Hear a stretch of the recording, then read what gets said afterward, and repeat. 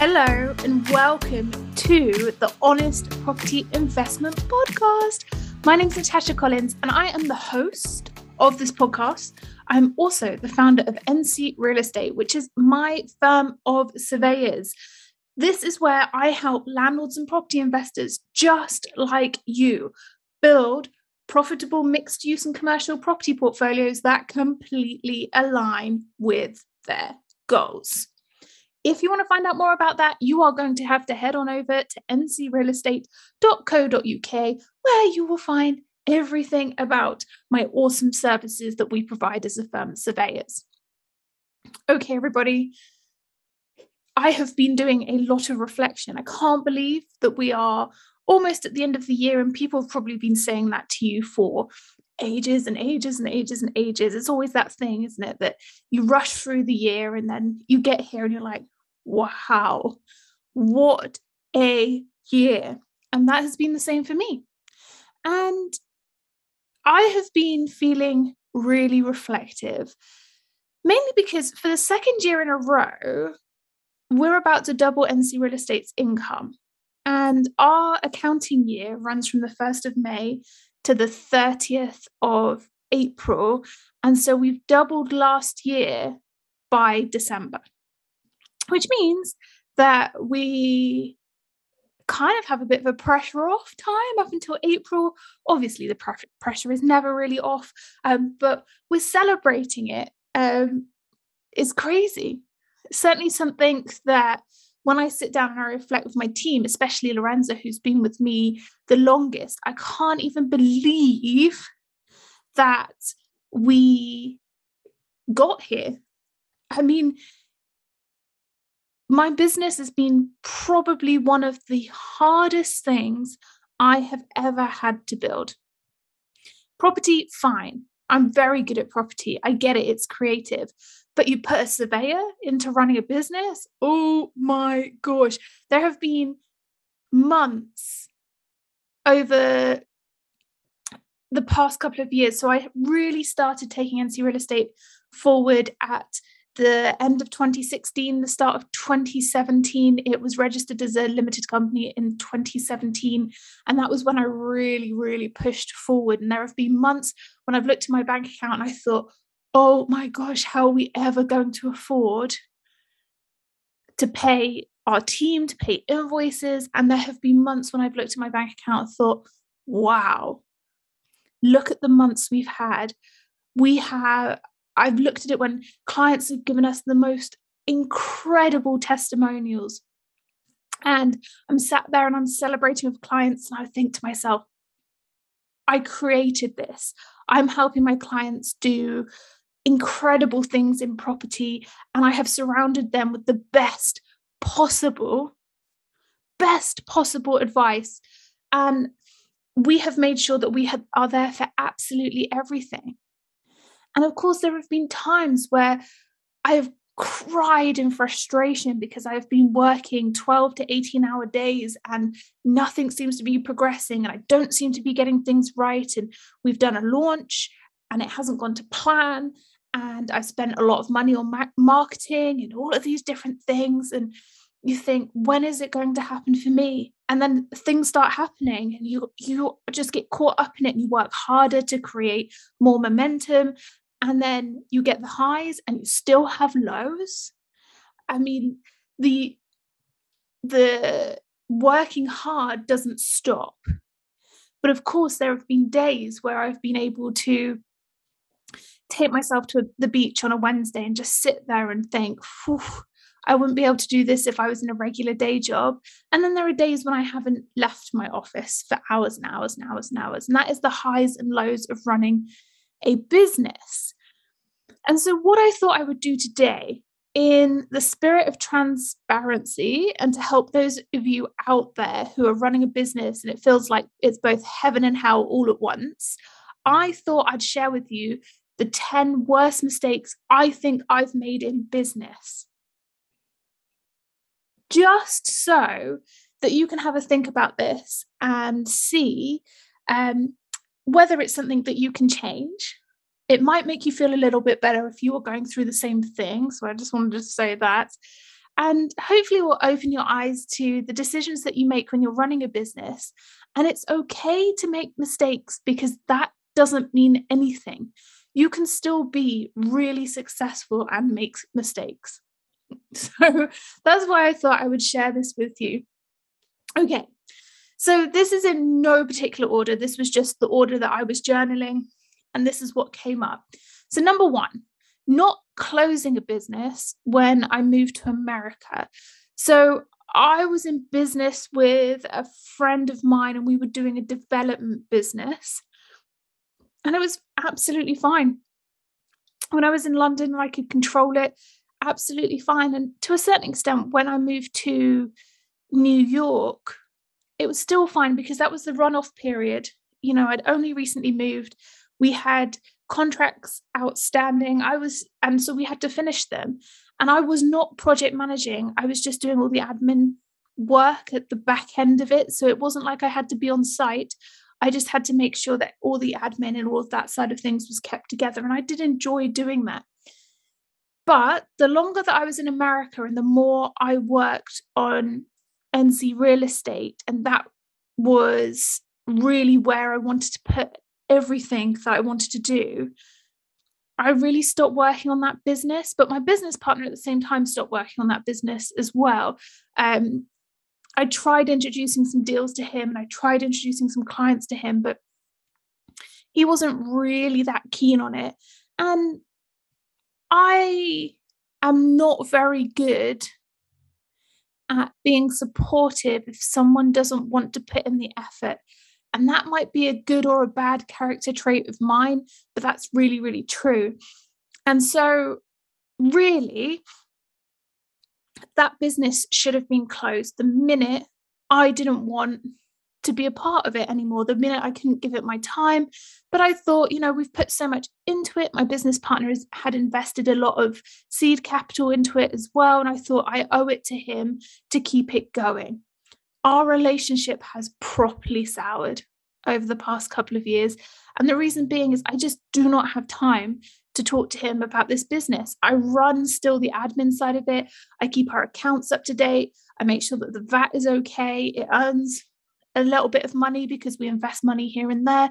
But apart from that, we don't really do anything with it.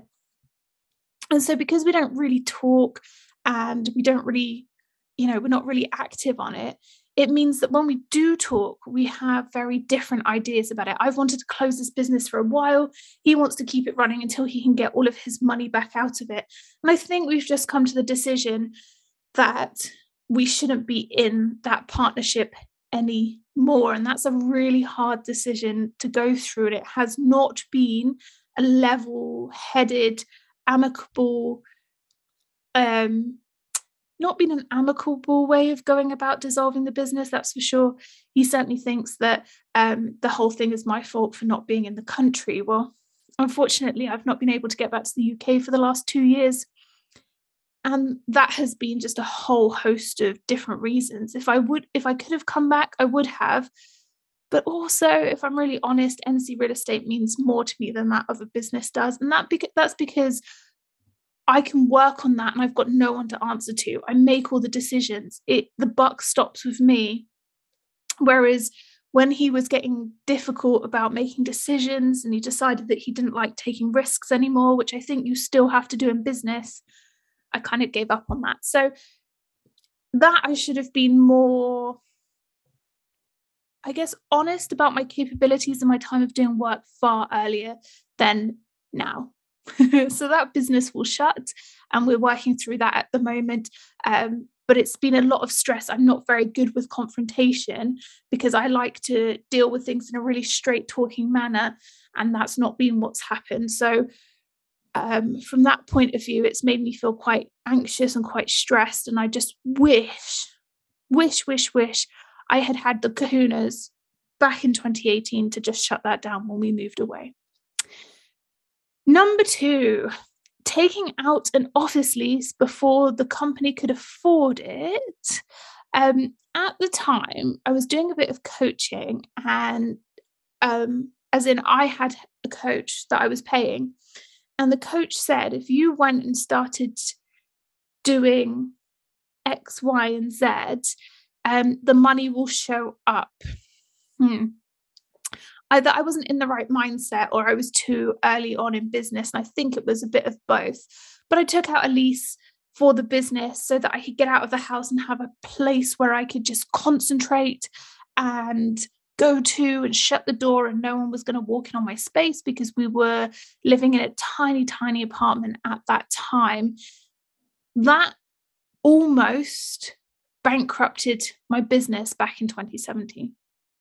I should not have done that, but I was desperate to look the part, to be the professional, to be, to show that my business was a success, but actually it wasn't. So I was trying to fly before I could even crawl, basically.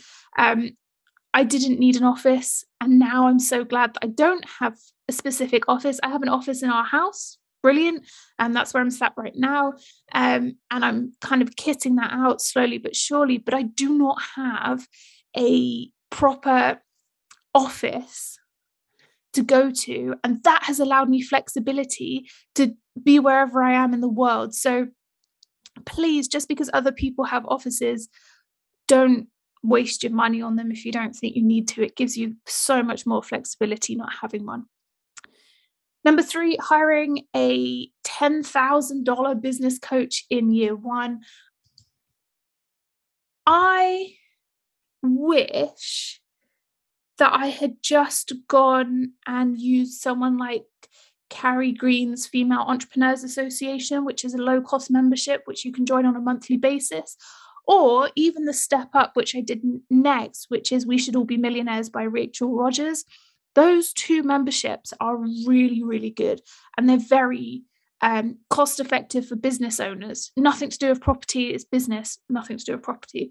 But in year 1, I thought that if I spent $10,000 of my startup capital, I would have that fast track to success. I'd be in this 6-figure business already within a couple of months. No, I was not ready for that type of business. I was not ready for that type of coaching. It was far too high level for what I needed. You have to start with where you are and what you can afford. Again, I was spending money on something that I really couldn't afford, and I shouldn't have been able to afford it at the time. I didn't get the most out of it. It put me in, I was too new, too green to go into that style of coaching environment. So I didn't get the most out of it. And so probably if I'd have done that year 2, year 3, it would have been far better. But what I'm saying to you is have a look at how much you can afford and pay for the coaching that you can afford. And as I said, the smaller members clubs, I would definitely recommend those for business owners rather than jumping in with these massive high ticket coaches, which you will get something out of, but I was just too new to use it. So it was a complete waste of money at the time. Number 4, trying to fast track my success by spending $6,000 in Facebook ads year 1. So again, with this coach that I'd hired, he had told me that the fast track way to making loads of money is to just pile all of your spare capital into Facebook ads and just advertise. I lost a huge amount of money on Facebook ads. Because I did not understand there was an algorithm behind it and that you have to build up consistency. Now, you may be listening to me and say, well, Natasha, you still use Facebook ads. Yes, I do. I do pay a lot in Facebook ads, but for a completely different reason now. I understand how Facebook ads work and where we should use them. We use them to target people who already know us, to spread words about our free events. That's what I use Facebook ads for. And I find that that is really, really successful.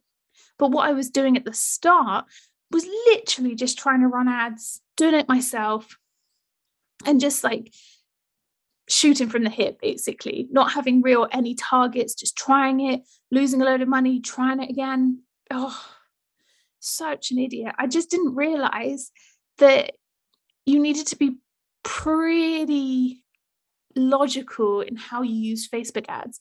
Now I have a paid for marketing expert who works on my team. And so he runs Facebook ads for me and can oversee everything and see where we're making money and see where we're not making money. But at the time I was doing it myself, I didn't put enough effort into learning about Facebook ads, and therefore they failed.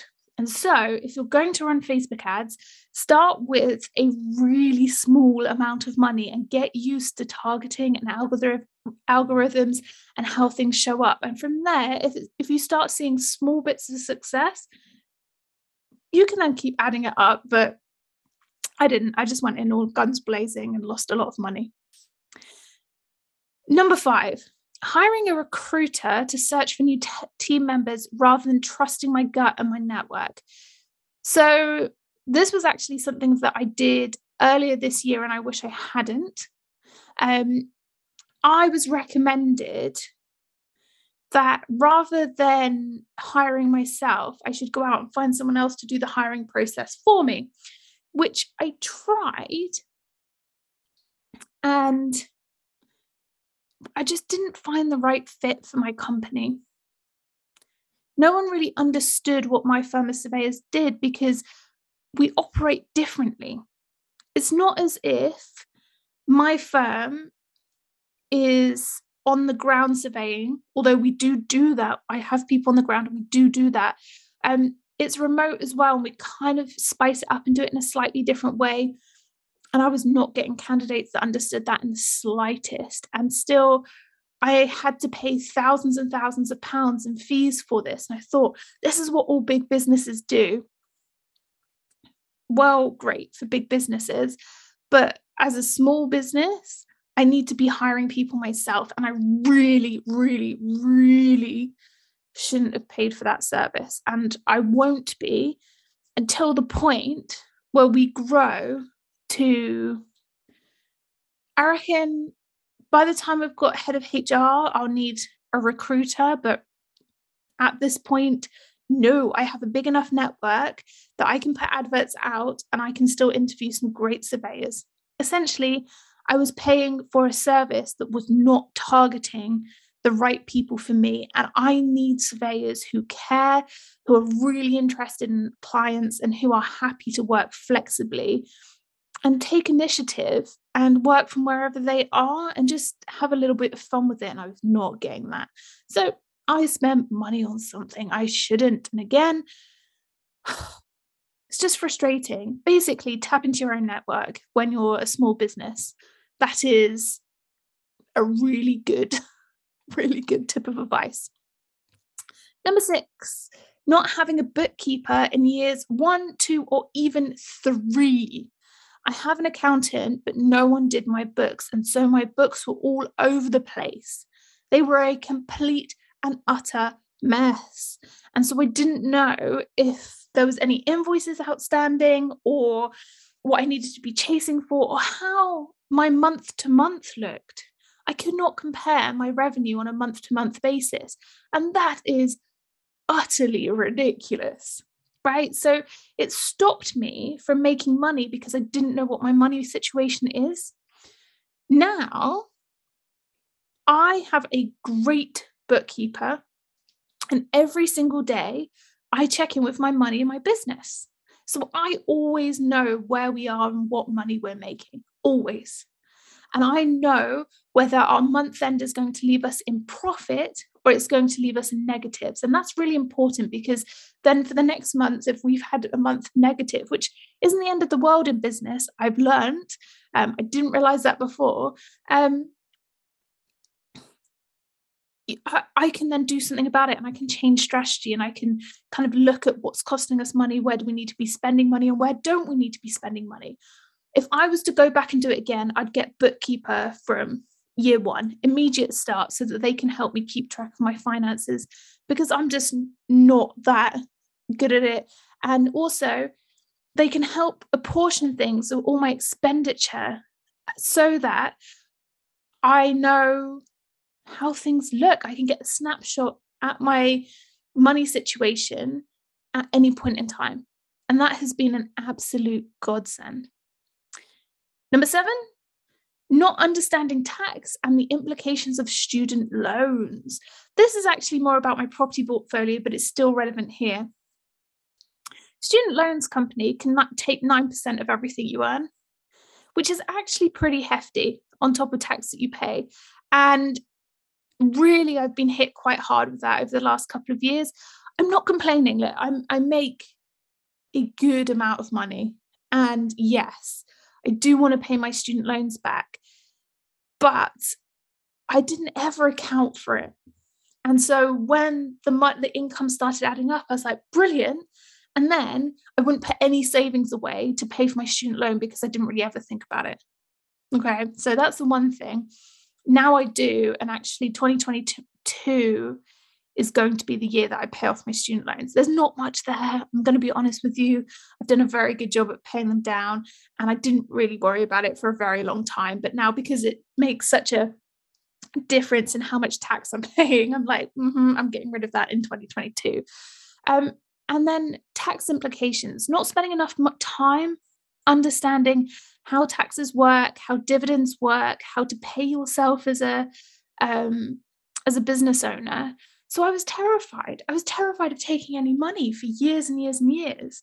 And now I do pay myself a salary, absolutely fine. But because I was so terrified, I was terrified of making money and doing something wrong with it. And I think to make money, you've actually got to like money. And to like money, you have to be aware of its implications, right?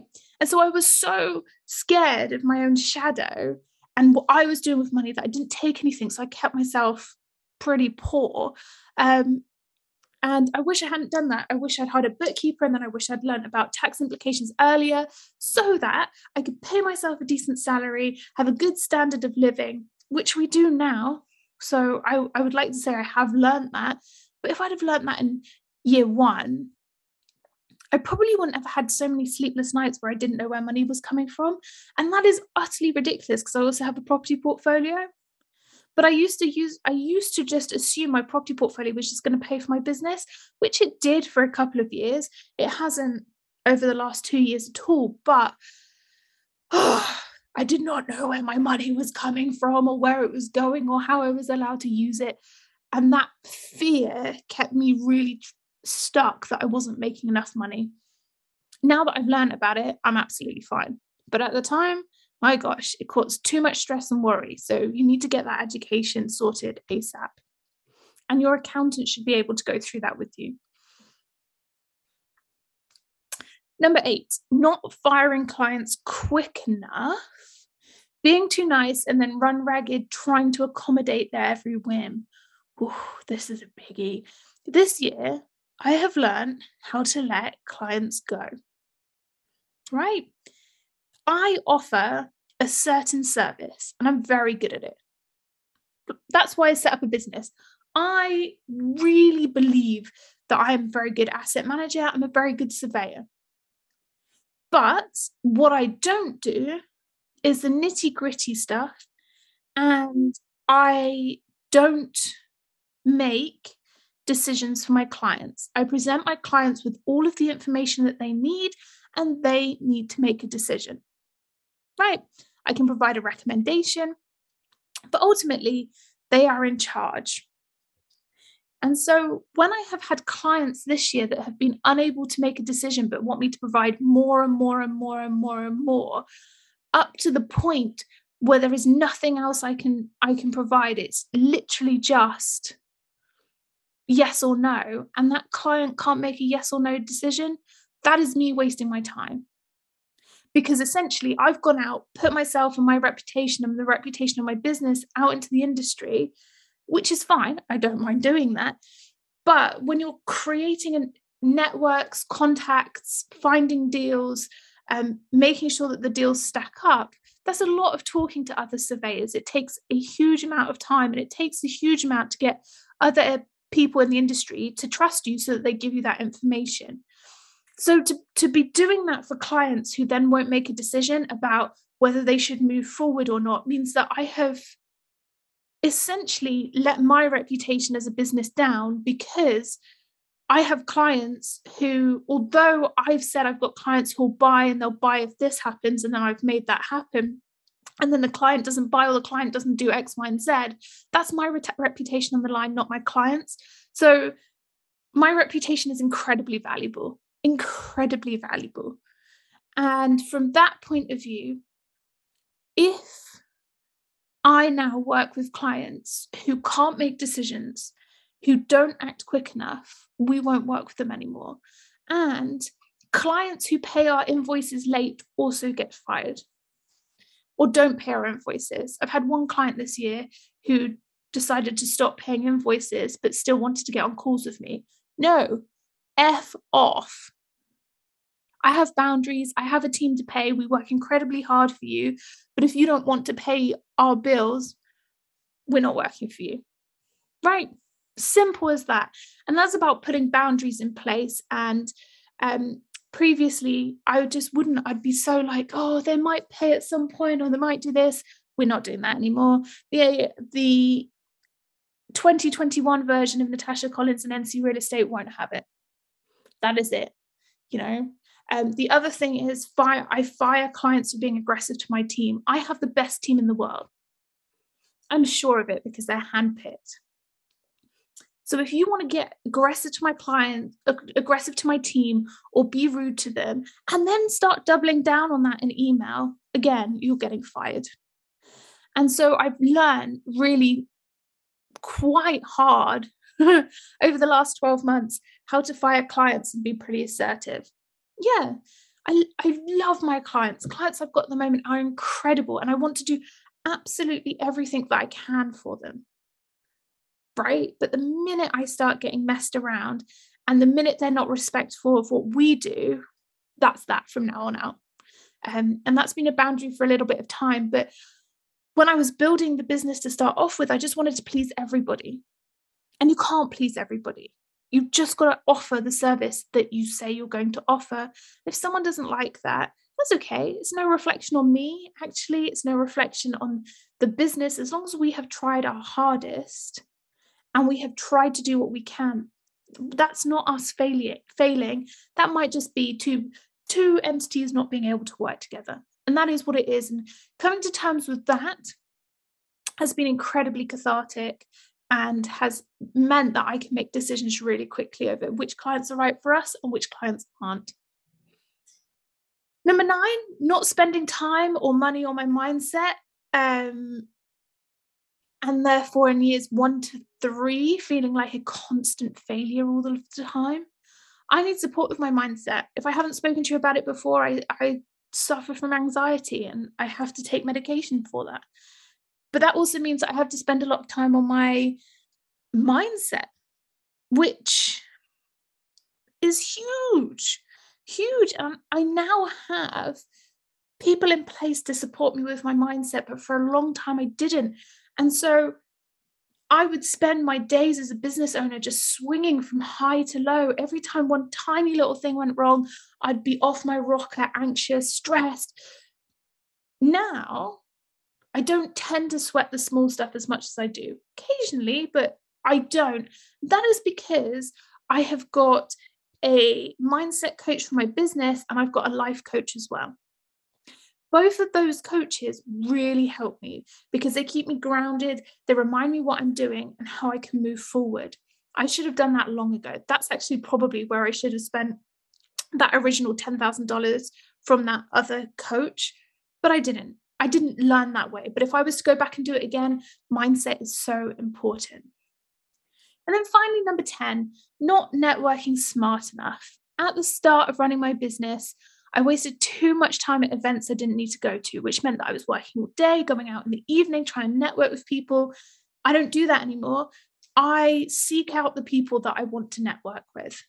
And I do it through connections, and I get in contact with them and I ask them if they want to talk to me, and I go from there.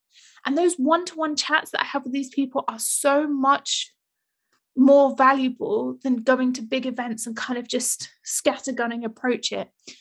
And that's actually been something that I've had to learn to do over the course of running my business. But nowadays I'm very targeted in my networking. And I will say no to events. If I don't want to do events, I will say no to them because my time is precious. You know, I've only got so many hours in a day and there's only so many things that I can do. And from that point of view, I now try and network with what aligns with my goals, and I try and help the people that I'm networking with, and then I ask them questions as well. So it's, a give and take relationship. And I'm very, very, very hot on that. And so now I do that. I save so much time, but I also meet these awesome people.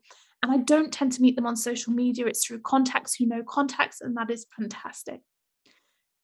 So there we go. That is my top 10 worst mistakes I've made in business. No particular order. Obviously, I've made loads of smaller mistakes, but these were the things that stood out. And I thought I would share them with you. Now, I want to ask you, is this helpful? What do you think the biggest mistakes you have made in business? Or are there key takeaways that you are going to take from this podcast and that you wouldn't do in your business? Let me know. I really, really want to hear from you. All right, there we go. We're at the end of this podcast. Thank you for listening to me and coming all this far with me along this podcast. I hope you've enjoyed it. Don't forget to rate and review it if you're on Apple Podcasts, or just subscribe. Subscribe so that you get this into whatever podcast provider you listen to on a Tuesday morning.